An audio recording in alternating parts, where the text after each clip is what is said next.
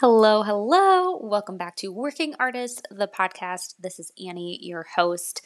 I am sitting in a theater right now in the middle of a contract that I am working on. It has been a really great experience. We're honing in. We're about 2 weeks out from opening night, so it is crunch time.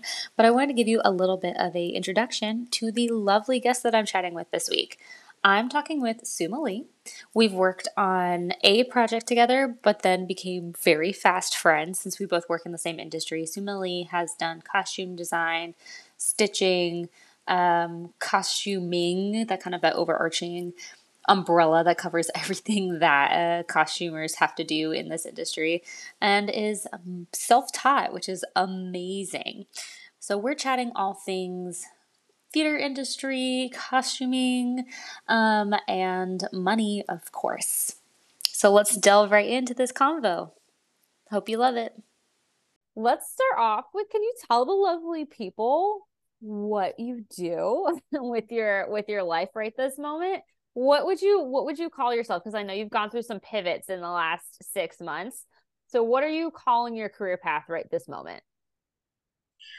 What I like to call it, it depends on the market, but what I'll say is currently in Orlando, which is where I live, as you know, I call myself a professional draper stitcher, Nice.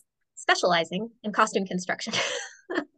So I can stitch anything and will and have, but I prefer to construct costumes. That is where my specialty and expertise lies. Garment Lovely. construction. Love that. Can you talk a little bit how you got to that point? Because I know from knowing you that it's especially recently been a little bit of a roller coaster getting to kind of settling in that point. But can you talk about like what did you go to school for and like how from there did we get to here? Sure. So I didn't go to school at all. We love that I though. decided yeah, we love that. So I guess you could say I am self-taught. I do have some training, but it has been all on the job training. So essentially, when I was about 11, I became fully engrossed in the world of film costume, and that was kind of my nerdy habit. Some kids have like anime. I had like knowing every dress from Titanic and Gone with the Wind, and sorry, controversial, but Mm, has great costume design. yeah. Knowing all of these famous, Lord of the Rings was really big. I graduated high school in 2010, if that gives you an idea of timeline. So when I was about 11, I was really engrossed with movie costumes, and I thought like I want to be one of these people that I meet on LiveJournal, who make costumes from home. That's what I thought that was the dreamiest job. I thought that was so cool that you could be so obsessed with the attention to detail that you could replicate costumes from the screen. And then, suggested to me by various people in my life, like, oh, well, are you sure you want to replicate movie costumes? Wouldn't you rather design costumes for film? And so, that's kind of one of the only career paths um, suggested for people that are interested in costume, right, is to be a costume designer. But Right. as you know, and as I know, like there's lots of different roles in the costume department, and that was not clear to me when I was a child. So speaking of just development and training and like where I come from a very muddled place. Creative family, knew I loved costume, wasn't really sure what to do with it, but when I graduated high school, I settled on I'm going to go to college and I'm going to maybe do kind of like a history, theater, production design sort of major. But I had some personal problems my first year of college, and I was in a state far away from my family. I was actually in New Jersey, so I was 45 minutes out of the city, which was a really cool experience. But it didn't work out, and I won't go into that now. But it That was a happen confusing that time happens for to a lot of people though. Can I just mention that? Like I feel it like I does. know quite a few people that has happened to and nobody talks about it. I'm not telling you to talk about it, but I'm just saying Absolutely. that it's an experience that is not one off at all. Right. And I especially want to bring it up now because that was 10 years ago. So for me, this is circa 2010, 2011.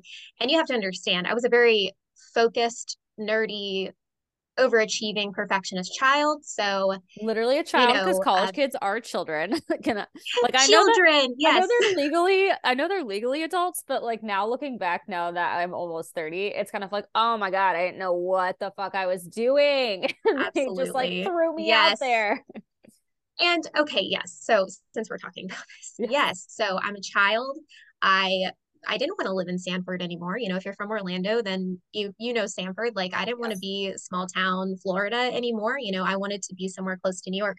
And I thought it will just unfold from there, right? My education and my career path will just unfold from there. But the thing is, I was a child and I was emotionally unprepared to be that far away from home and taking on all those responsibilities myself. So what happened is, sorry, we don't have to get into this, but we will. Yeah. Just to give an example, because I think it's important for post-pandemic children who might be going through the same children, Yeah. college children Literal who might children, be going through the same thing. college children. That's right. Um, is I was dating somebody and he committed suicide.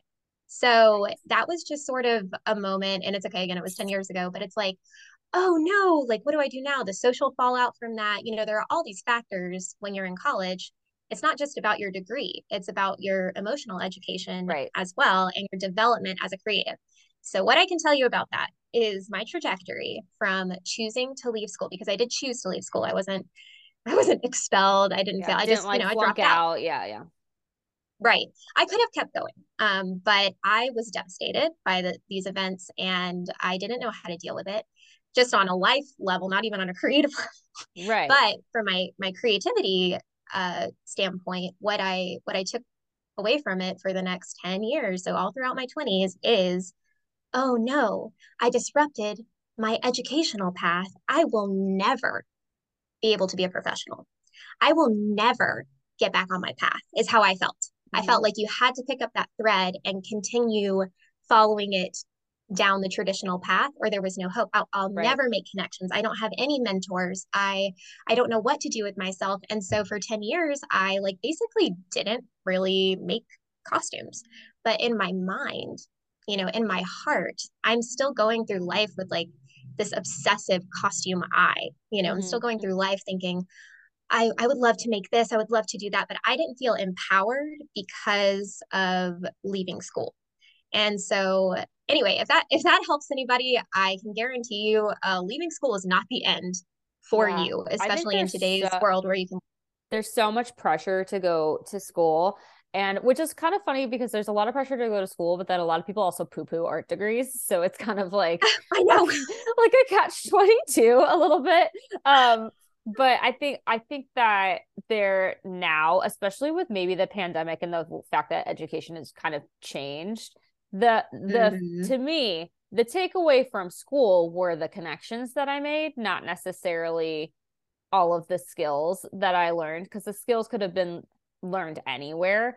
Where for me, the connections that I had made are what then led to some future projects and some future jobs. Yes. But that could have Yes. happened by just going into job experience too, you know? The arts are Yes. so much a trade, and they're a version of a trade. So it can be Yes. approached very similarly, I feel like. I 100% agree. And that is also confusing messaging when it comes to what I do, because um, I, for a long time, did not think of myself as an artist, specifically during that 10-year period in my 20s when I didn't feel like I was doing the thing. I wasn't working as a professional artist. I wasn't working as a professional costume. I'll just say costumer, because Yeah. I still didn't really understand what I was even trying to be. I just knew I wanted to make costumes. Right. I And want that's the my key hands word, on the right? fabric. Yes, I want to do stuff. So, and that's the key, is making costumes. I love design, and I'm obviously an imaginative, creative person, but uh really I wasn't ever on a path to be a designer. I really wanted to physically create costumes. And it wasn't until I mean, I had a sense of how costume design worked, but it wasn't until I got a job completely by chance, again through a neighborhood connection, so through a Oh, Sanford connection, through the town I was trying to escape this entire time. I right. made a connection with some people in my hometown who owned a vendor shop. So they owned a small business that created and fabricated theme park, cruise line, entertainment industry, costumes, props, scenic elements, puppets, masks, just things that go into those types of big corporate Yeah. places, you Yeah. know. And So that to was jump my big in, moment. just to jump in really quick, in Yeah. case anybody doesn't know, that is how that stuff is done. I think that everybody thinks that a lot Yes. of the times it's all very much so in-house for these big corporate places, but they actually are contracting out to these other smaller artists and shops and companies all the time, specifically here in Florida, where we are theme park mecca. There's so many smaller vendors. So if anyone out there feels like you have to go be a employee at a theme park as an artist, the answer is you don't. Just wanted to throw You that in don't. there. I mean, there are pros and cons to both. And of course, working in this section of the entertainment industry, I do know people who have done both. And I know people who love working for these corporate entities. And if that's your bag, go for it. I Yeah. am not we don't really need to get too far into this, but I'm not a big mouse girl. I'm not an adult mouse fan. But a lot of my income has come from these types of corporations. So Yep. anyway, my job at this shop was really the first time I could pull up and say, I work professionally as somebody who sews, I guess is what it was. And that was fascinating because in a shop environment, you are one of several stitchers usually, and you're working in conjunction with a team of people to make a thing. So if a single costume design, we worked with a lot of wrestlers, for instance. Oh, When those that's such designs an interesting niche too. I've had somebody reach out to me about that, and I was like, I didn't even think so about weird. this clientele. This is such a big Oh my clientele. God. It is. It is a market, especially for a small maker. It's good. It's a lot of one-on-one. And just to sidetrack briefly about that, the wrestlers we did mostly NXT, but also WWE, you know, it's all kind of part of the same organization, but there are different levels and different programs. They are responsible for their own costumes. They Like they are, are yeah. responsible for the design and acquisition of their own costumes, which coming from a theatrical sort of vibe is I won't say theatrical background. I just told you my background, but knowing the most about theatrical costuming, I was like, that's strange that you would make a performer, you put that on their shoulders because what if Yeah. it's not good? You know, what are they gonna do? Like they can't take it back. It was custom, you know, Right. what are you gonna do? So it was an interesting experience. But let's just say a wrestler or a small client like that comes in, a performer, a pianist, you know, musicians, magicians, whatever. They come in and they want a costume done. You have a team of people working. And in our shop, it would be like, okay, 8 a.m. We all show up at the same time. Whoever showed up first, it's like, okay, great. We're gonna have you work on this part. And then Sumalee, you're gonna hem some pants from yesterday because you got here second, so you get the second assignment, and then the third person. So in a way, we were very much not used. We were utilizing just our skills, the Yeah. craft part, and there was no design work. There was creative problem solving, but we were very much like exchangeable, you know, like if it's Annie who sits down, it's basically the same as if Sumalee does it. Like it wasn't about who you were or your ideas, it was about your ability to sew. And I'm not criticizing that. I just want to point out that to me, that was what pointed out what my sort of like penchant was, like what my specialty and desire was. It was making, it was fabrication, it was doing the thing rather than dreaming up the thing and putting it down on paper. Right. So that was educational, and I was in that job for about 3 years. So that's my only training really, is being kind of like a really like an apprentice in this shop Yeah. and Yeah. learning everything on the job. Sumalee, I'm gonna ask you So to pause for a second so I that's can my get my training. dogs to calm down. I'm so sorry. No Give me problem. 1 Yeah, second. doggies. They're eyeballing Okay. me. Okay, so so you did 3 years, 3 years with them. That's a long time actually, because I feel like a lot of the times in this Yeah. industry, there's a lot of bouncing around. You know what I mean? Yes. And oh God, was it 3 years? It might have been, I think it was over 3 years as well, because I started in, I want to say 2018. So yeah, no, that's about right. So 2018. So I was there through the pandemic, and that was extremely trying. And I'll tell you why I didn't bounce around, besides the fact that there was a pandemic and that shut down Mm-hmm. everybody. I mean, imagine just all of your clients deciding we're laying off our own people. We're definitely not putting any work out there that we're going to have to pay for. Right, yeah. Everything shut down. And I very seriously this was my first pivot. First pivot in my career was me asking myself in March of 2020, like, what on earth will I do if my shop closes? Because to me at that time, I was so emotionally dependent on the idea that the only thing the only thing that makes me professional is having this job. The only thing that makes me a Mm. professional is that I work in the shop and I get a W-2 from this employer. If I don't have this and I don't have my boss slash mentor and I don't have access to his tools and his shop, then I'm nothing. That's how I felt. I felt like Yeah. if this shop closes, no one will ever hire me because I'm not qualified and I don't know what I'm doing. And that was such a misconception. I was going to say Yeah. stupid, but it's not stupid. And I think a lot of people suffer from it, but I had a serious insecurity problem because again, of that nature of being utilized for my skills, but I thought my skills were completely dependent on the shop. And then on the other side, I wasn't doing any design work. So I thought it had nothing to do with me. And that, I thought it had everything to do with that shop. And Mhm. that is crazy because as soon as I broke away from the shop, because I started asking myself those questions in the early pandemic, because I started asking myself those questions, I realized once I broke away, I have so much. I was like a little sponge and I had soaked up so much from being in that shop and I learned so much about my own craft. So many things had become so natural to me that the average person they don't even know these processes exist. They don't know, like I can thread pretty much any sewing machine. Sit down in front of any machine, like I just know what it is. I just know how to do it. I can do it almost with my eyes closed.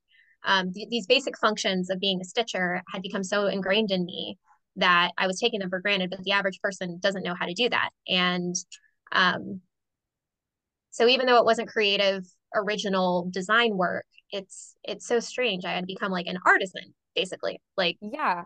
I had Yeah. And become there's a so much functional artisan. there's so much creative problem solving when it comes to stitching and constructing that I mean, I have told you this before, but I will be the first to say that you are a far better stitcher and seam and sewist than I am. Far be Oh, far better. I've seen your work, you've done work for me, and I was like, holy hell, and I was like, this is pristine. And you're like, sorry, it's not my best work. And I'm like, what? You know, oh yeah, I definitely had a mental breakdown the day that I had to hand that to you. I was like, what But are again, you that's the talking about? perfectionism thing. Um, Right. And it's funny because designers say that about their work. They hand me a rendering and I'm like, holy cow, I'm like, this is so beautiful. And they'll be like, oh, it's really sort of derivative, or like, oh, I wish I could have taken it further, but the budget. And I'm like, I don't know what you're talking about. right. Like Right. We've all got that in us, everybody and the their art own. critic in ourselves, Yeah. for ourselves, We've all got that. Yeah, But there absolutely. are there are so many when it comes to, and I think that anybody that does any type of like hands-on anything, it's not just like it's not that it's not creative, because sewing is absolutely creative, and there are so many times that I've had to come up with some type of creative solution to something that is not probably the way it should be done, but it's just like it's not working the normal way. So you got to use your Yep. creative brain, and you have to have knowledge of like materials. You have to have knowledge of how it's going to be worn, how the actor is going to Yep. move in it. There's all this stuff that goes into it that makes it so much more than just stitching. And I don't like saying just stitching, because anyone that is stitching I'm not trying to devalue that at all. But Yep. Nope. I understand. I think that when people think about stitchers, it's at a different, um, they think of it like a laborer. Considering that stitchers as sort of laborers, that is a little bit you have to be so careful about the words you use, but that is a little bit what I was getting at when I said you come in and you just get assigned a thing. It's because you're equally also skilled laborers, Mm-hmm. that you can be assigned any random part of this and just trusted to problem solve your way through whatever that project is. And for anyone listening who's unfamiliar with stitching, like I'm not talking about taking a simplicity pattern and following written instructions Right. or technical instructions that tell you what to do step by step. This is literally like handing someone a rendering or a drawing and then reverse engineering, breaking down what the garments are, what the pattern pieces look like, how it will fit to the body, and then what each and every construction step, it's all up here. like it's all in the mind, and you have to self-guide yourself through that process. And again, depending on how the shop is structured, different people do different parts of those jobs. But you're right, it is 100% up here. And I don't know if anybody's interested. I did do a TikTok on this recently, talking about different types of creativity. Not to pivot to that real quick, but I No, did a lot of sell it. thinking about it. Sell yourself. This is Yeah. what podcasts are for. Great. So on my TikTok, I'm just kind of sharing this exploration coming from my background, coming from where I am, this journey of constantly pivoting to make a living, right? That's kind of where I am. And what it means to be a stitcher, and what it means to be a creative, and how that relates to you supporting yourself. Me supporting me, actually supporting this is how I'm going to support myself. It's not instructions, it's not a tutorial, certainly, because I don't know that I'm qualified to give advice on that at this time. But I did a TikTok where I'm talking about different types of creativity. And I think in our culture, frequently we use the word creative when we mean original. So say we use this language where we say, oh, she's so creative. What people usually mean by that is she's got great ideas. She's really original. She comes up with these abstract concepts, and I love her designs because XYZ. But the word creative to me relates to the act of creation.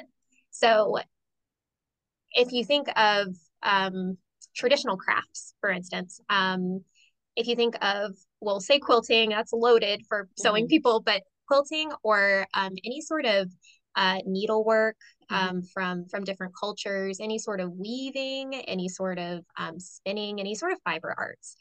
A lot of these people create items, and they are the same patterns, and they are the same, there's sometimes the same colors, they're the same, they don't make a lot of they don't differ, they don't deviate from a lot of the traditional techniques, colors, patterns, etc.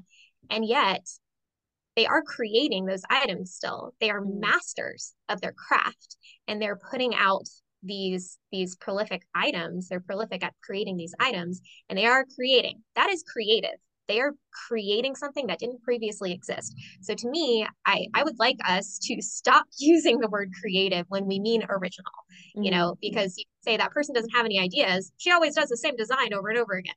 That doesn't mean she's not creative. She's making 100 of those items a year, using those skills that she has. So anyway, I've had to talk myself through that a lot in order to find my own value as a creative, because sometimes I have felt useless.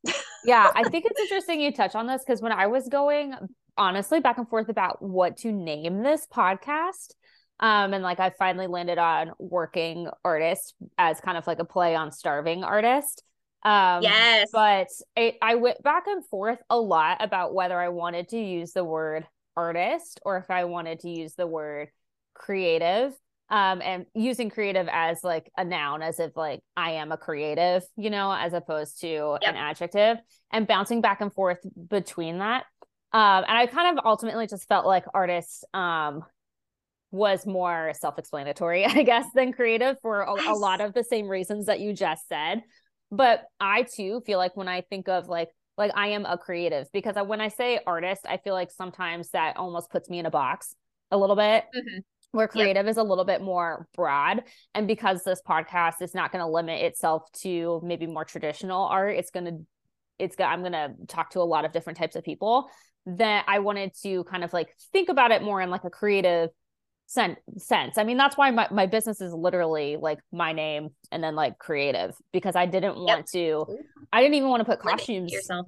Yeah, I didn't even want to put costumes in my business name, because what if it morphs into something, I don't know what time's going to bring me, you know what I mean? Yeah, so like I didn't want to commit. So I went with that's a separate issue, Annie. Yeah. That's a whole nother episode. Yeah, that's a whole bag of beans. I 100% agree with you. And, people started using artist towards me on my Instagram a couple of years ago. I would post things that I did. And again, like that perfectionism streak, I would post things and, basically like apologizing in the caption, because to me, it was never, it was never what I wanted it to be. It was something constructed under X circumstances with with budget and material limitations, Right. etc. And I'd just be like, oh, I was going for this, but it turned out like this, and I don't know. And people loved it. And I had to learn to accept that people were calling me artistic or an artist or creative, whatever words they wanted to apply, because that's how they perceive the work.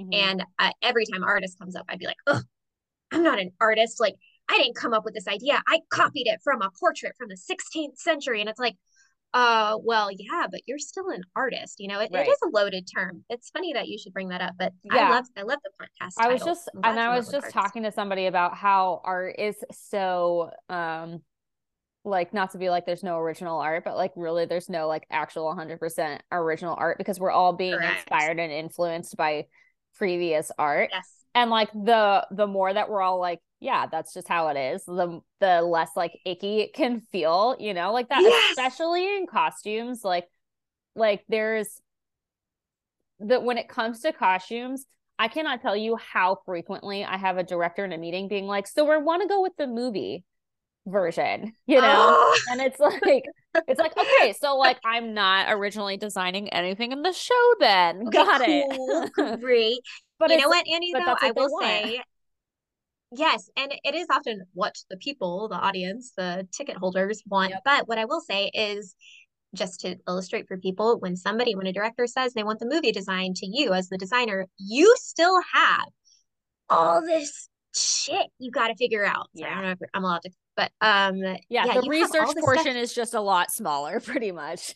Yes. And you know what? Again, like going back to what I do, like somebody hands me a picture, and sometimes somebody hands me a picture from a movie, and it's like, that doesn't mean my job is over. Like, I still need Mhm. to source materials that give the same effect, that fit the same, that will have the same stretch qualities, that will whatever, and then figure out like, what is that embellishment? Break it down, like, oh, it looks like it's a layer of sheer, and then there's rhinestones over it, and then it looks like maybe there's some, Yeah.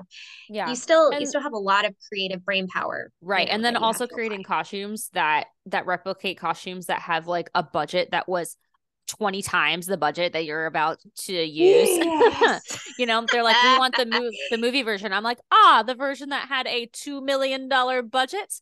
Absolutely. Let's see Yes. if we can make that happen. And we do, And though. no We do make it benefit. happen. Yes, we do. And it's actually, not to pivot to this, but it's something sometimes you got to put your foot down and say, I'm not doing that. And Mhm. like, maybe I shouldn't be asked to do that with this amount of money, and maybe that's fucking disrespectful to Yeah. me and my art, that you want me to copy someone else's design on a way smaller budget. Why? Because you just have a bug up your ass and you want it. Yep. Hey, Sumalee, I Not. heard you quit theater. Shall we talk? Shall we go into that a little bit? So if you guys Okay. don't know, Sumalee was doing Yeah. theater for a while and designing and stitching for theaters. And recently, the end of this year, she quit. She quit theater. And she has I good reasons. did. I'm a hardcore theater diet right now. Okay, so I think chronologically is the best way to go, Yeah. because I don't really know how to summarize it still without being too OTT. But Yeah. so I And worked in good that shop for news, we're an 3 years. explicit podcast, so Oh, we okay, love sorry. it. Oh, we love that. So I worked in my shop for 3 years, Mhm. and the pandemic changed a lot of personal dynamics in that shop, um, and so I could have probably kept working there for the rest of my life if I wanted to. But because I'd started questioning myself, what am I going to do if the shop closes? Mhm. I was trying to be more independent, and that thought process sort of led me to, you know what? It is time for me to figure out what else is out there, and see where else I could possibly have a position in this industry. So in June of 2021, I said, I'm going to step away from the shop. I am going to take a sabbatical. There were so many things I wanted to do to improve myself and to sharpen my skills, basically. Mhm. I still had no sense of what I was capable of when I left the shop. And so I said, I'm going to take a sabbatical. I'm going to learn pattern making. I'm going to learn flat drafting. I'm going to make a bunch of portfolio things. I'm going to bone up, basically. I was like, I'm going to prepare myself to apply to things, is what I And thought I was going to do. did you do that first off before I ask you this question, I guess? Did you do those things? Like, no. Okay. I was about to be like, did you take classes or did you self-teach? But you didn't do any of it. So never mind. I was going to let me tell you, and like if you're listening, you'll probably hear the subtext of this and go like, oh, okay, like you should have known, like maybe you're a dumbass, maybe we shouldn't be listening to you. Just kidding. I was very naive. What can I say? It's this I so my whole industry is mentality a was learning experience. So yeah, it really is. And again, Mhm. I'm trying to be as like honest about this as possible so that people Please. can learn because I don't want anybody, bottom line, I don't want anybody to ever feel as shitty as I felt sometimes through this Mhm. process.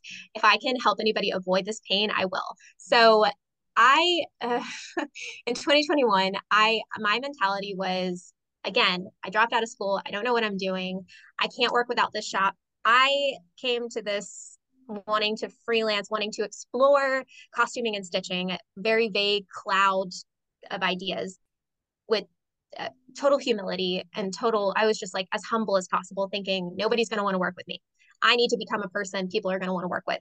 Mhm. Well, that was silly because I met one person, my friend Indigo, who you also know, who was working as a costume designer at the time in Sanford. So at a theater in my hometown, I was like, great place to start. I had submitted a resume to them a long time ago off Twitter, and that felt like ever. I felt like I am putting myself out on a tightrope. I'm leaving it all on the dance floor. I'm like, here's my resume. I suck, please hire me. And that is sorry, I can see you laughing. I had no idea what I got myself into. I met this one friend. We hit it off right away. She is amazing.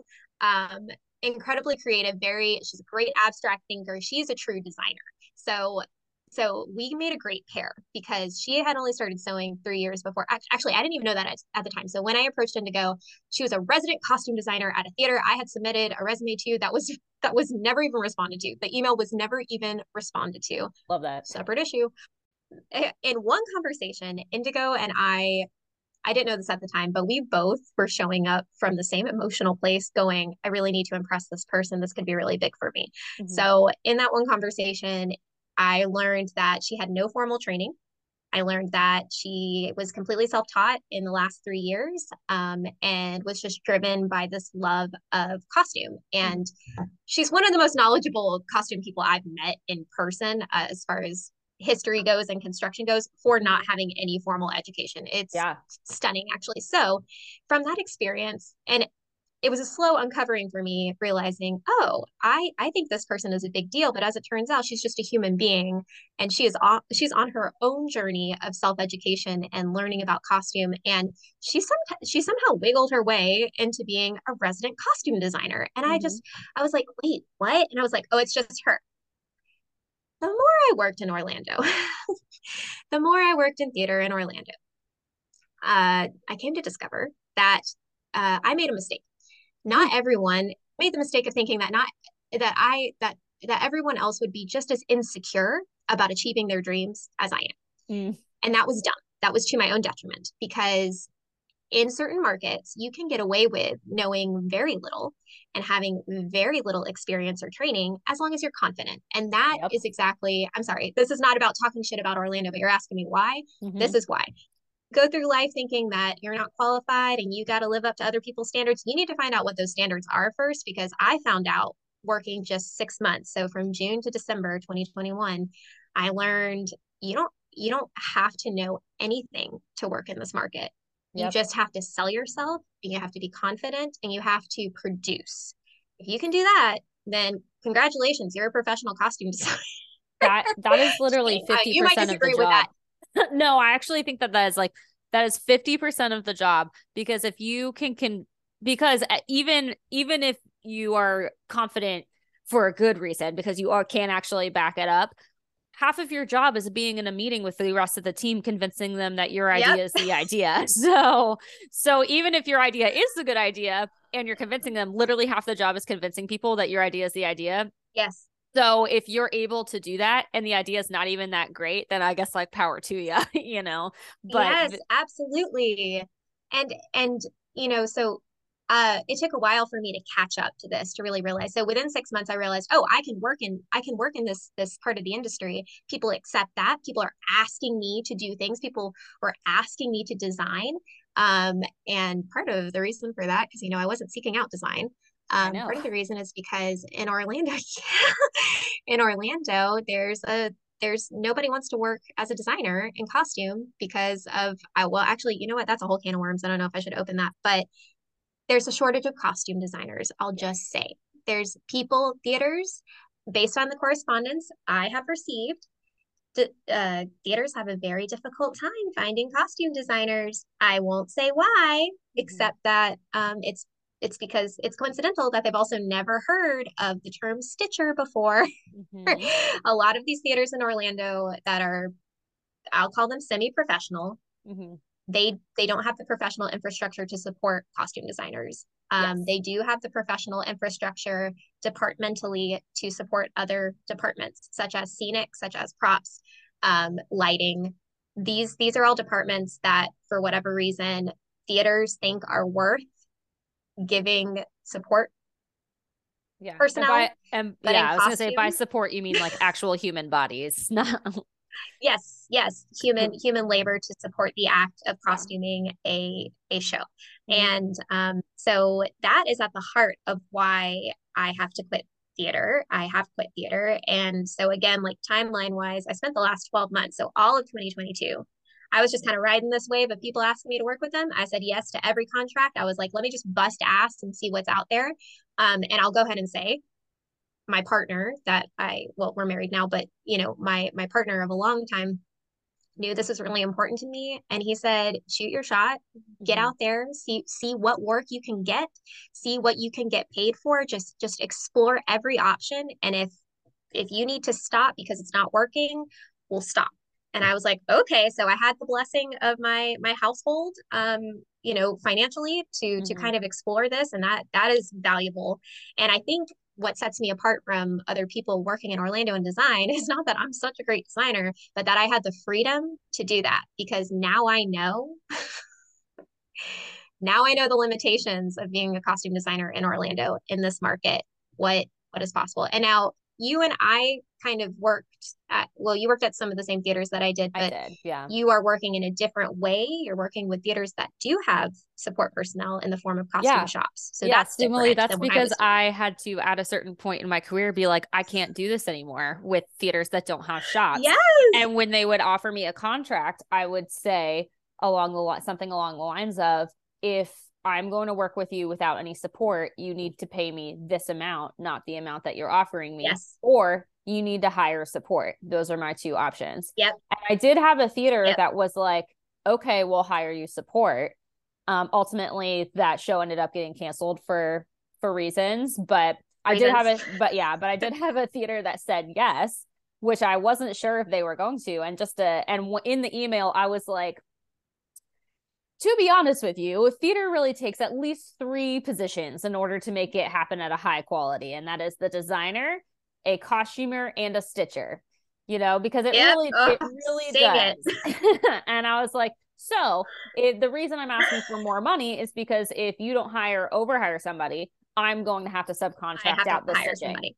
So that's, and when I explained that, they were like, okay, well then we'll hire somebody so that we can control how much we're paying that other person versus how much I was asking, which is a whole separate issue. Yep. But yes, absolutely. And just to make a comparison real quick. One, I want to say, you don't need that help because, oh, Annie, your designs are just they're so out of scope, and they're so fantastical and magical, and it's impossible for one person to do. All shows are impossible for one person. It should never be one person. Right. If it's not a one-person show with a max of like 3 costumes, that is the only one person designer type of show that is doable.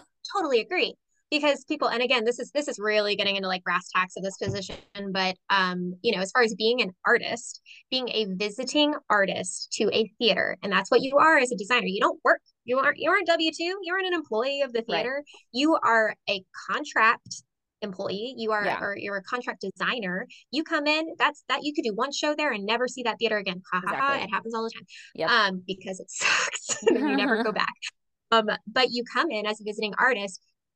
Why should I be expected as a visiting artist to be responsible for the organization of your costume stock?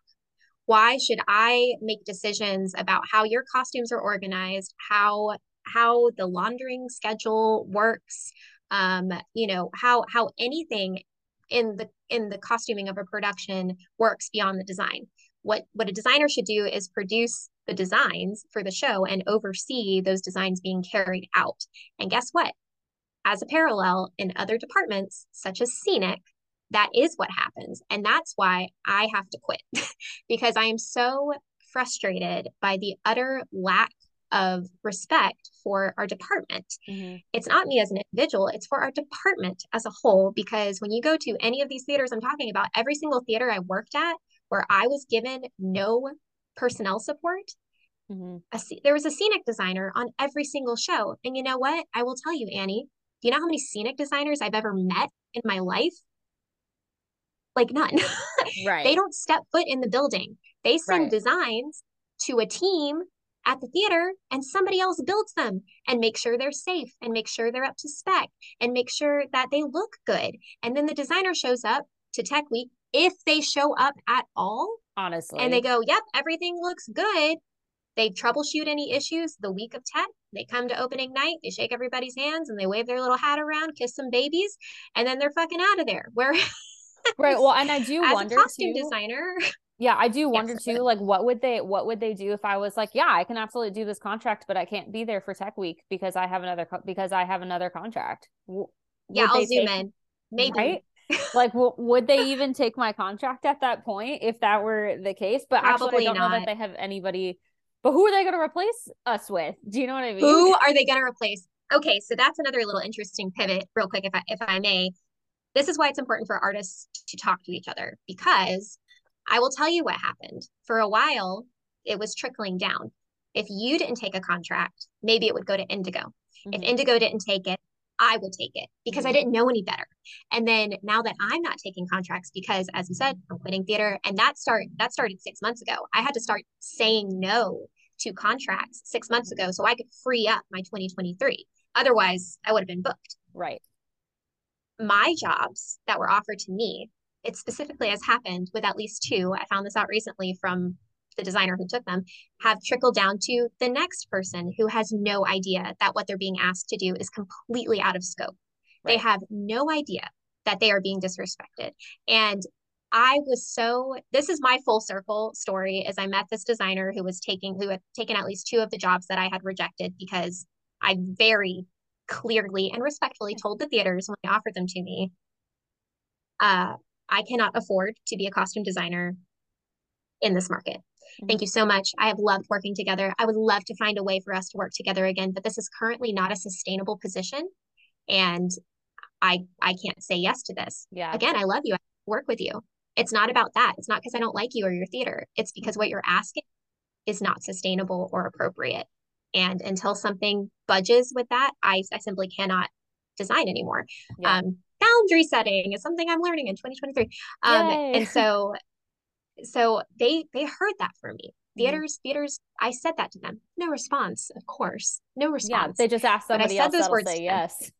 They just ask somebody else. So hearing that from me, they don't even bother to dialogue with me and they don't bother to adjust the offer. They just Mm-hmm. offer it to somebody else, some other sucker who says yes.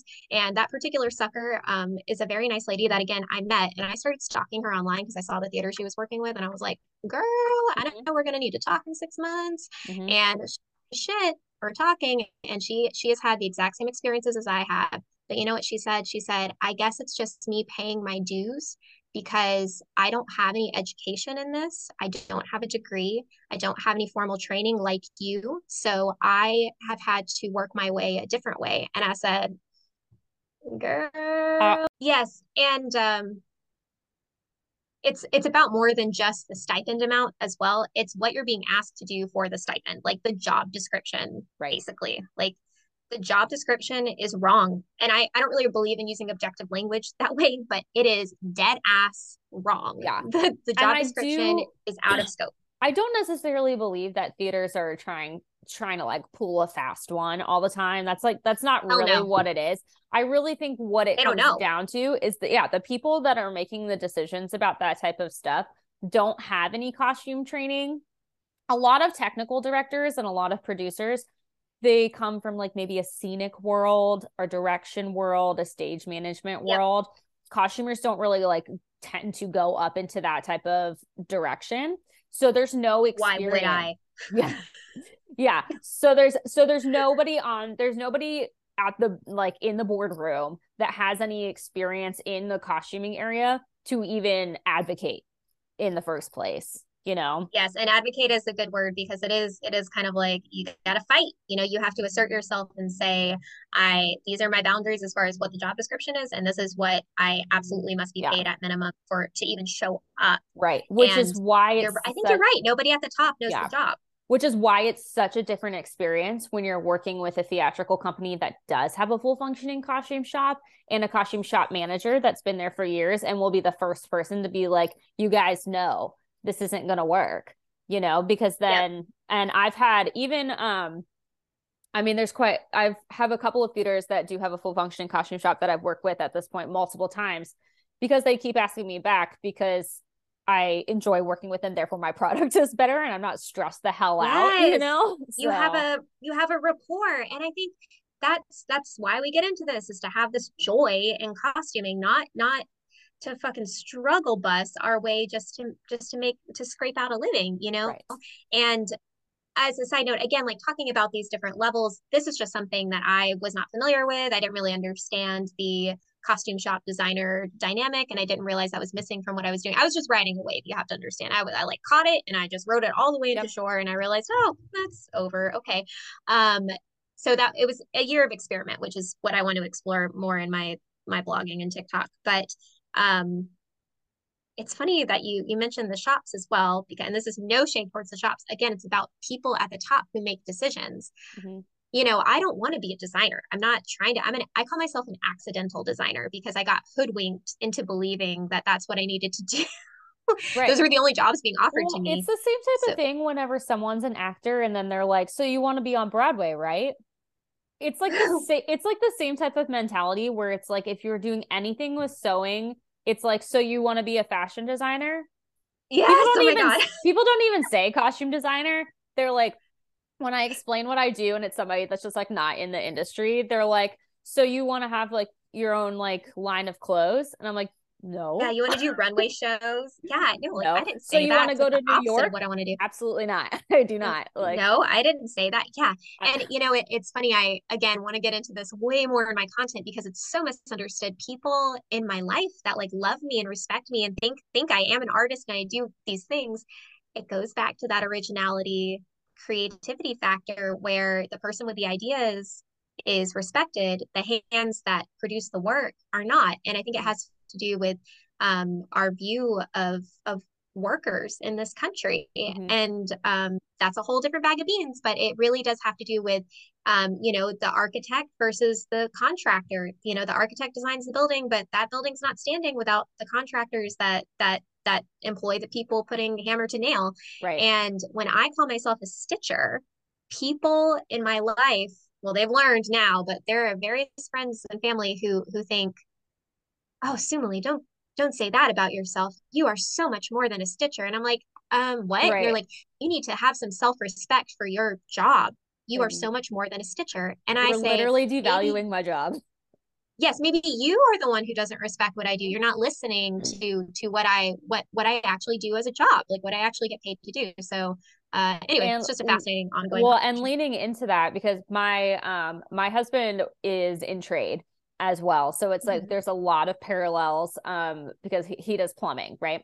And there's a lot of parallels where like similarly to stitching, someone finds out you do a thing, they're like, "Oh, hey, can you hem my pants?" Where they're like, "Oh, hey, can you fix my faucet?" Like it's like literally it's so similar, it's uncanny. But it's interesting that when it comes to things like that, and then when you price accordingly, they're shocked. Oof, You oof. know, you're like, well, yeah, Yes, man, I've been doing this for X amount of years.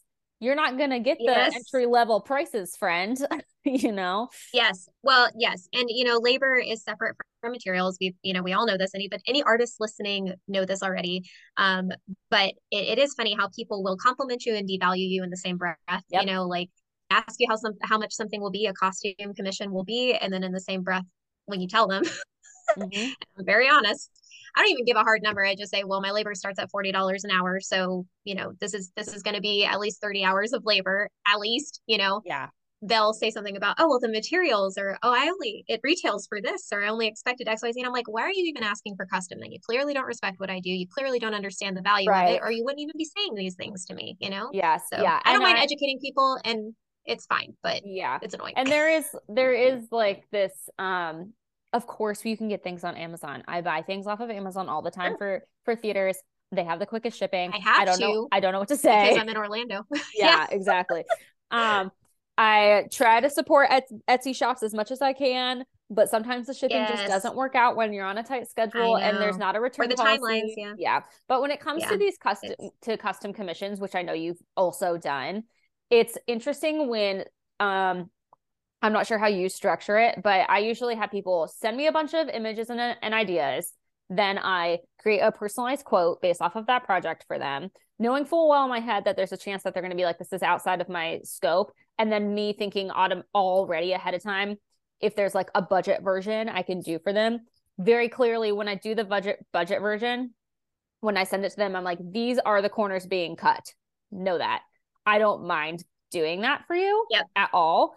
If you are okay with the corners being cut, like that's Yes. how it works, Yep.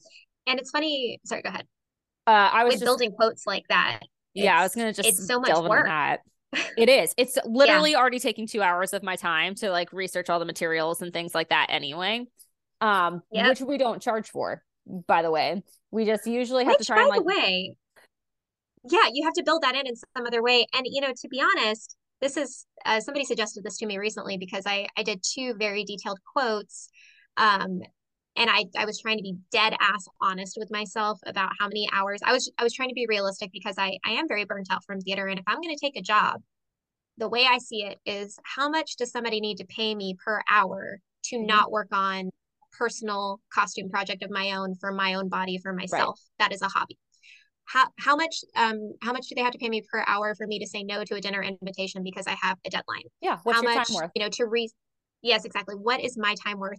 And so I was trying to be very honest with these quotes. And then, as you said, rounding up the materials and just figuring out maybe like tier one, tier two, or like option A, option B at two different price points.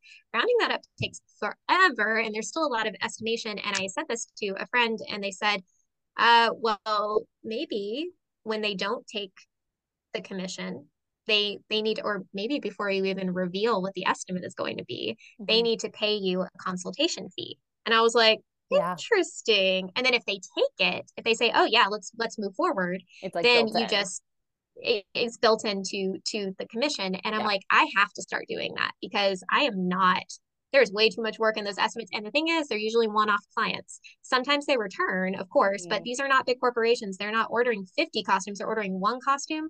And if I Mm-hmm. have to put 3 hours into a quote just so they can make a decision, I do think Yeah. that should be built. So Yeah. I also if built that's an issue for anybody. Yeah. I also built a like a little Excel sheet database. Actually, I had my intern do this for me this year. And it's Ooh. a whole just kind of log of what the hours are for different components. So I can just look at this sheet, look at the costume that they're sending me, Oh, and just start adding up hours based off of what it is. I So, and gotta that do has that. saved me Yeah, so much time doing that. I And gotta do that. is it 100% spot on? Absolutely not. But it's definitely close enough. And I usually will add in like an extra hour for wiggle room or something like that, for error. Yeah. Oh yeah. But it has made the quote system, that portion is now infinitely shorter, and it's just the material sourcing that is takes up the most time, to be honest. And Which, I like that. I need that. what's crazy is that if they like get a quote for me and I make them expire because cost of things and availability of things go away, right? So Also, my interest and availability. right, exactly. My quote I think is only good for like a month. And then if they come back to me 6 months later, I have to completely redo the quote again because I don't, Yep. like I don't know what's out there. Yep. I 100% agree. And, just estimating timelines can be so tough when you've got all these different projects going on, but that's freelance life. And that's another thing I had to learn through this year of doing theater is even if somebody books a show out 6 months, I quickly learned that I was not estimating enough time for my personal labor on any of those shows, which meant that when I started scheduling things in and around those shows, little commissions or alterations or whatever I was taking in, I was like, oh no, like Yeah. I don't that I can do all of this. And Yeah. I shouldn't be asked to, is the bottom line, but What's it's tricky to schedule What I also projects. find interesting is that I've now worked with two different types of production companies. One where I bid the project, and others where they Mm, just tell me how much they're going or they want to pay me. And then I usually have to like okay. go back being like, I want more than that most of the Yeah. time. Um, They for softball you a number and you say no. yeah, it's hard with nonprofit theaters, right? Because they really do only have so much money allotted to them. The for-profit ones, I go a little bit harder for sure because I know that the money is there. But in general, like I kind of feel like asking $250 more than what they're asking me is kind of that sweet spot number where it doesn't feel like I'm asking a lot, but it's significant to me. They're like, they can make it work. Yes. Where like $500 more is usually like they're like, whoa, 500, but Yeah. 250 feels comfy for some reason. Where on the flip side, I've had another client where I bid the job to them. They're like, Mhm. send us a bid. And I know that they want to work with me already, but they just want to know how much I want to charge. And it was like that from the get-go of me working with them. They never told me how much they wanted Yes. to pay me. They wanted me to bid them. And so I overbid the first time, being like, let's test the waters. And if they talk me down, they'll talk me down. And they didn't. And I was like, whoa. Ooh, hello. I was like, so Yeah. they're my highest paying client. And I have this same project that I've been doing with them for this is going to be the third year that I do it with them. And I've been raising the price accordingly as like now I know more clearly what the scope of work is. Where like that first time I really was just kind of like delving in.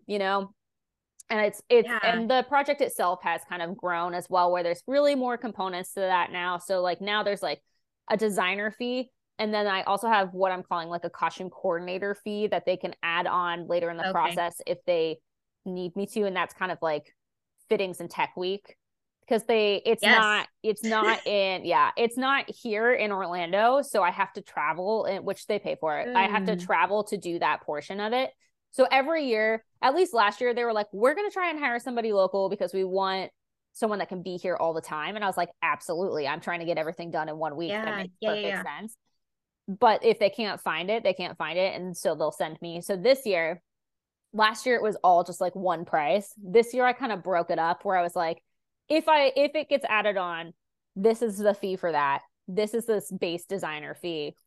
We'll just move forward from there. And this Yes. year they did do a follow-up meeting and they were like, we feel like the price has gone up a lot. Can we talk about why? And so we had a meeting about it, talked about it. I was like, honestly, the scope of work is more than it used to be. We added on this extra section of the show.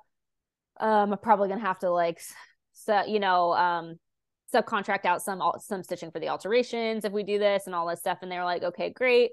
um if we can get it down to this number, then we would be super happy about it. And I was like, oh yeah, we can make it get down to this number. I'll just disperse it between the two jobs and then it won't be a big deal. But it was still more than what it would have been There's a last year. solution. Yeah. So Well, I love that they're having this conversation with you. That's mhm, again true professionalism is saying, I don't understand why this is the way it is. Can we meet about it? You discuss it, you come up with a solution versus, things just are the way they are. And if you question that, people just don't respond to your email. right. Right. And I feel like all of the emails whenever I'm asking for more money, I'm always like, I'd love to chat about this more. If it's, Yes. out of it, I've only, I think, Yep. had one time a theater tell me no. And it was because they're associated with with a school, so their budget Mm-hmm. is fixed. And Pretty set. Yeah. and they explained that to me, and I was like, Which okay, is I fair. mean, but I like working with you guys anyway, so it's fine. Like, well, and they have a shop. Yeah. They have a shop because they're a student, because they're a school. So I was Yep. like, it's Oh, fine. and that's an interesting little situation as well, pivoting back to education and having shops and what value you get out of education. Indigo and I actually have discussed this in the past where isn't it interesting that when you're looking at costume images from around the internet, you go, wow, what a beautiful production. They had great costumes. Mhm. Frequently, it is a university production. And you go, wow, students are making the most beautiful costumes, and they're really producing, and they're doing very high level techniques. They're doing very intricate patterning because they're learning. The Right. funny part is that those students are frequently paying the school so they can do really good work. And I know in some college costume shops they're paid like $15 an hour to stitch or whatever, but it's like so that is some of the highest level work some of those students are ever going to do, because once you get out in the world and you're not in college anymore, it's all these economic factors we're talking about. It's Yeah. all these budgeting factors we're talking about. And it's so, to me, it's misleading that they're doing this beautiful work in school and then training for jobs that don't really exist, to be Right. honest. Like, Yeah. Here's what I they're did not, not anticipate was spending 60% of my time costuming online shopping. That is not yes, oh my God. when I was in college, that is not what I thought it was going to be. But when it's a team of just you or just you and one other person, there's no possible way you can be building that type of stuff. There's just no way. No. Oh my God. And so much of it is dependent on, again, the resources of each theater, and like how much time are you willing to spend as a single costume designer digging through somebody's stock to find things Right. that may or may not work. It's a lot of labor, but I've always thought, I'd love an alternate universe where I did go to school to see how that would turn out differently for me. But personally, I'm really enjoying finding it this way, because it raises my confidence so much to know that people like you think that I'm good at what I do despite not Oh, you having are so formal good at training. what So, you do. My goodness. no, like, it does make a big difference to me, because and you have to understand, it all depends on who your mentors are, right? So my Right. mentor at my old shop was a perfectionist, Mhm. similar to me. It's why we got on so well. But he was a wizard. I've never seen anybody who can sew like him. I have Mhm. never seen anybody who can sew like him. This man was incredible, and I thought that was standard. So Yeah. it's like, what kind of household did you grow up in? I grew up in a shop. I grew up in a shop that had this magical person who knew how to do everything with Yep. ease. And so you get out in the world and you think everybody's going to expect that. It's not true. So I'm learning my place in Yeah. this like sewing hierarchy. And I also think leaning into your strengths, right? Like I think that there is a lot of thought that if you're in the costuming world, you must then also be like a pro seamstress, a pro designer. Like you must be a pro at like all the Yes, things. And that's just crazy. not true. And I think No. that like I know that my strengths are in creative problem solving, design problem solving, and interaction with my actors, like the customer Yes. service portion of it. I know Yes. that that's where Which, all of my strengths are. yeah. Am I capable of sewing? Yes, I am. Clearly, I do these commissions, but I've gotten And to it the makes you a better designer. Yeah. right. And Because you I understand know garment what I'm construction. doing. But I'm also know that one of my strengths is being a designer who's like, I have this idea and I don't know how to execute it. I need to delegate this to somebody else for it to be done properly instead of just fucking winging it. I know Yep. that about myself. I know that about myself. I'd rather use other people's strengths to subsidize my weaknesses, I guess. And I think that once everyone starts, especially in the arts world, when you start leaning into your strengths and realizing that other people having strengths that aren't yours can be a good thing because it's such a Yes. community based in theater. It's a group project. We are all working on a Yes. group project, so everybody's strengths just need to be utilized instead of being like, me not liking you because you're a better stitcher than me. That's bullshit, Right. Nope. And I don't there's subscribe so to that. much there. I think that traditional theater, right, which I think that era is coming to an end, but traditional theater Mm. has like such an emphasis on competition in Yes, you know absolutely. And it feels very outdated. It feels very old world to me. And yes. Well, number one, yes to everything you're saying, leaning into strengths and delegating and recognizing different people's talents, different team members' talents. Additionally, like specifically in costume and in stitching, I'm not going to use the form dying art or the word dying art, because I don't think it's dying. I just think we're not well connected enough.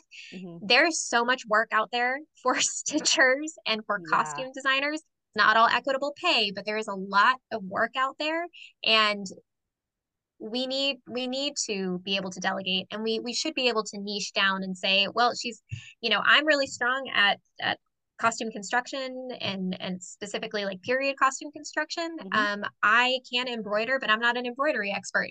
There should be an artisan who niches down to do embroidery or beadwork, or somebody who specializes in corsetry, or somebody who specializes in tailoring, and we should be able to say, oh yeah, bring her in, or Yes. like, let's delegate to that person. And just again, recognizing that you don't have to be a jack of all trades to be successful. Like, you should be able to niche down and be so good at what you do and be paid equitably for that. Yeah. Like that, I believe that should be a thing.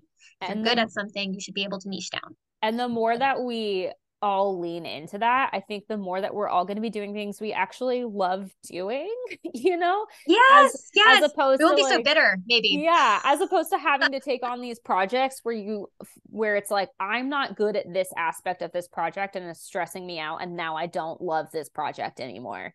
Where if we feel more comfortable bringing on other people, where it's like, somebody's like, I love rhinestoning. Amazing.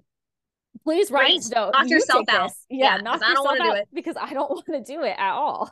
Yes. And these are all like costume techniques we're talking about, but going back towards the designer end, Annie, I'm a terrible decision maker. You have to be a very strong decision maker to be a designer, because that's what design is. Design is making decisions. Yep. And I have analysis paralysis about everything. So that's something I learned about myself doing theater here, is putting myself in that designer role.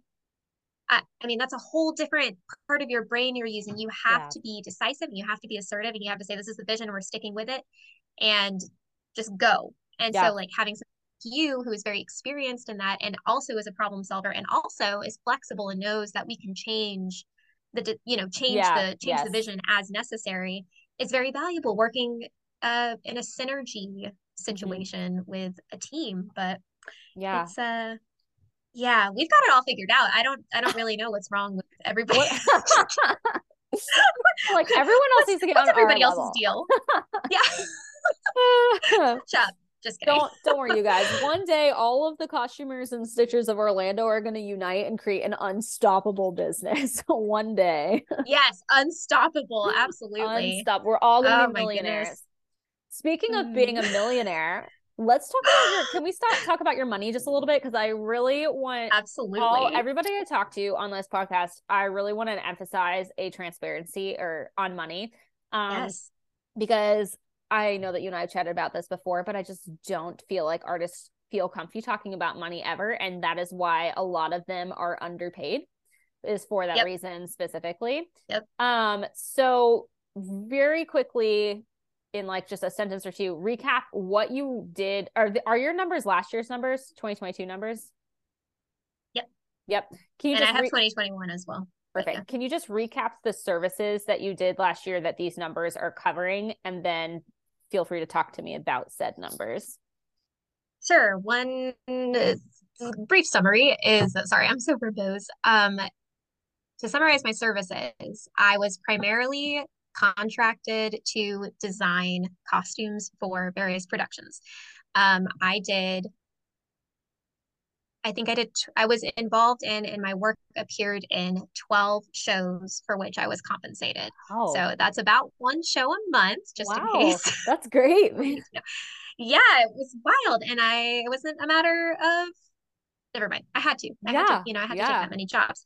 And so with my show income, I added this up. You know what? I'll just give you my total, my gross, not including obviously checks where I was reimbursed for all the materials that I had to front myself, because that's a big thing. Gross. And I did some alterations. Oh, and I did some contract stitching as well. That was not theater related. It was subcontracting for cruise line, theme parky type stuff. So I worked under another shop. Anyway, sorry. So my number was 17,359. So that is all of the revenue that I made for my services in 2021. That's so 2022. Great. And then do you know how much of that was profit after you spent whatever you need to spend on materials, No, office things, I and things haven't like worked out that? all of my expenses yet. But I can tell you if you want to know this, in 2021, if this gives you any idea, that was the year I was half in my shop and then half out of my shop. Mhm. I grossed total, I grossed about 10,000. That's such a good growth though. Well, yeah, that's true. It's 10,000, but my expenses were about 5,000. So Mm, mm. it Not a was lot of a little profit. tricky. Yes, and I know, sorry, just to clarify as well, I don't have a day job, Mhm. so this is, and frankly, Annie, I don't know how you do it because based on the workload I had in 2022, I couldn't get a job. Like I don't know how I I'm was, doing it either, to be honest with you. So you're TBD. amazing. I guess lean into the fact that I am a night person and not a morning person, and that has done me a favor. Yes, But um I love it. so Yeah. you're full time. So that means that you how do you pay yourself? Like, do you pay yourself? Let's start there. Do you pay yourself from your business stuff, or do you just try to keep it all in the business? I mostly keep it all in the business. I make owner's draws Mhm. when I need to. Sure. So Yep. everything, all income that I receive goes into the business. And when I need $500, I write myself a check for $500 and then I hope that I can put it back in the business later. But yeah, I do not pay myself regularly. But I do want to go ahead and say I don't want anybody thinking I'm just like a dilettante housewife who has a little hobby on the side. Like, as I said, I As worked many so many people hours. I think was working. stitchers are, may I just add. Well, Like, it's just sewing, it's a womanly art form. yeah, We're yes, just goodness. fucking around at the sewing machine all day. Yep. I again made an agreement with my husband where we said, again, shoot your shot, just see Mhm. what's out there, and land anything that will come back around. And to clarify, when I was working in my shop job, I made um, $17 an hour, and some years I worked a lot of overtime, so I'd make between 30 and 35. Yeah. Um, so that's kind of what I picture. Like that was a very comfortable income for me. It Mhm. wasn't extravagant by any stretch of the means. And I know it's again talking about money is kind of tough because different numbers mean different things to different people. I'm just speaking from personal experience with what my husband makes, which is under six figures, Mhm. and then Mhm. with what I make. That was a comfortable place for us to be for where we live with our cost of living and for our goals to, I don't know, retire one day and not have to do this for the rest of my freaking life. Right. Um, Right. I'm worried about arthritis. I'll just say I'm very worried about that. Mhm. Um, that was a comfortable income for me. So that's always kind of my goal is to get back to like that $30,000 figure gross. Um, so we're working on it. We're doing it. But Yeah. I'm sorry, I lost track of what you originally asked me. No, But I don't that remember either. that's So in it's all good. 2021, because I know with 2022 stuff, like we're still kind of like gathering all of those numbers. Like I don't even know Yes. everything for 2022 right this second. Um, so for 2021, what was with the shop and with your contractor stuff, what was your yearly income? Like what were you That was the reporting? That 10,000. was the ten Yeah. thousand with the shop as Mhm. well. Yep. Oh, I I'm didn't have surprised very by many that. hours in 21. Yeah, it was still pandemic-y time. And our clients hadn't started not firing. They weren't pulling the trigger on a lot of projects. So yeah, and I mean again, that was very influential in my decision to leave as well, Yeah. because it's not like I was making my full-time income. So I might as well do something with that time, Yeah. and that's So what I what are decided to some of do. your goals for this year then? What's you want that? Tell me about it. Tell me about your goals for this year as we move forward. Okay, so for 2023, I again would like to reach that income goal of 30,000 gross. And I'll be honest about goals in general. I'm trying to be kind of laissez-faire. Being Yeah. hyper focused on specific goals when you are freelancing can be a little bit tough, especially since I am currently exploring a new mode of revenue.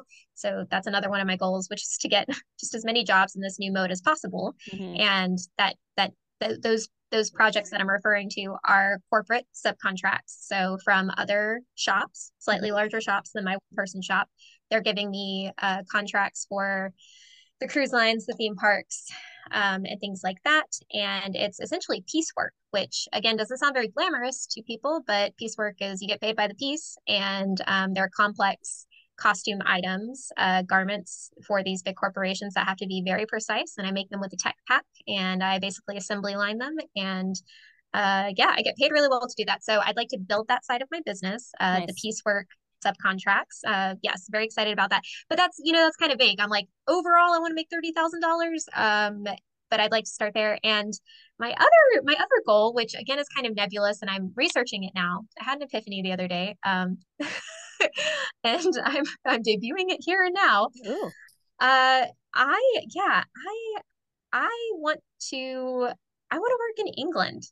I want to work in the UK really badly. Most of the shows that I love, the really like, prestige television, high production shows that I would want to stitch on, um, they film in England and in and around London. So I don't have anything scheduled for this year. I don't have any shows coming up. I don't have any hard deadlines for this whole year. I'm Mhm. just waiting for contracts to trickle in. And because of that, I'm like, why don't I just start actively pursuing work where I want to work? Like Yeah. what time you talked about waiting for the perfect time earlier. I don't think there is the perfect time is now. Yes. Yes. I don't have kids. I do have a mortgage here in Florida, but I have a very flexible, willing partner, and flexible. Just kidding. We, we discussed this. I was like, I don't know how to say this. I think I want to go work in England. So I would like by the end of the year to have made some sort of inroads for that. It's going to take some training, and it's going to take some contacts, but I obsessively like look people up and message them on Instagram, and if I don't get a response, that's fine. But that's what I'm working on, is getting some inroads to go work in the UK, for HBO or perhaps Stars or one of the other big streaming networks. Okay, that's what I want to do. I love speak it into existence though, like I think that's great. Yeah, this year's a big blank slate for me, where I'm just trying to, you know, get that bag. So Yeah. Put the feelers out a little however I bit. need to get there. Yeah. Yeah, yeah, That's yeah, so yeah, yeah. great. So That's yes. amazing. And then I am making some personal costumes as well, which are like costumes where I'm trying to show my skills off a little bit, Mhm. but in ways that I haven't been able to do professionally so far, which says a lot too. A lot of these shows and things I've done, I cannot overemphasize how my skill set is hardly utilized at all. I'm Yeah. asked to do things that I don't know how to do, like your job. And then for the sewing and the stitching, I've done some of the worst work of my life that I'm not proud of. And that's really the reason I had to quit theater, is because Mhm. I was not proud of the work I was doing, and I wasn't getting paid enough to not be proud of the work I was Right. Right. Absolutely. I totally get it. doing. A journey. Well, I think we've been talking for an hour and a half, so I think Ooh. we'll have to cut it. There's going to be quite a bit of editing on my part, but can Yes. if anybody wants to follow along, because I know that you're doing a lot of TikToks right now and stuff like that, can you tell the lovely listeners where they can follow you and kind of like follow your journey this year? Because I think it's going to be quite the journey. Yes. Okay. So my Instagram is kind of like my home base, but I am new to TikTok, and that's kind of taken off right now. My username is the same on both platforms. It's at so.sumalee. So that's SEW.SUMALEE. Yes, I just wrote my name out on a piece of paper to make sure that I was saying it correctly as I was spelling it. But at so.sumalee is my username, and I would love for people to come chit chat with me. I am a total nerd. I respond to I'm gonna have to stop doing this at some point, but I respond to every comment that someone leaves me, Yeah, Sumalee is a enthusiastically. talker for sure, and I love it. I adore it. Thank you. I'm glad somebody does. But yeah, if you're into costumes, especially House of the Dragon, you're gonna want to follow me on TikTok. Yeah. Nerd out. Well, thank you so much for coming on here and chatting about all of this. I feel like the more that people chat about it and it's out in the world, the more people are going to be able to be successful at it. So we're paving the way. I love that, and I Yeah. totally agree. Thank you so much for having me. This was very fun, and yeah, I love what you're doing. Thank you for letting me be a part of it. Yes, of course. Thank you so much. Also, schedule the next coffee costumer hangout. Yes. We need to do it soon. Yes. All right. I'm gonna Agree for our health. yeah, for our health. Coffee, mimosas, whatever.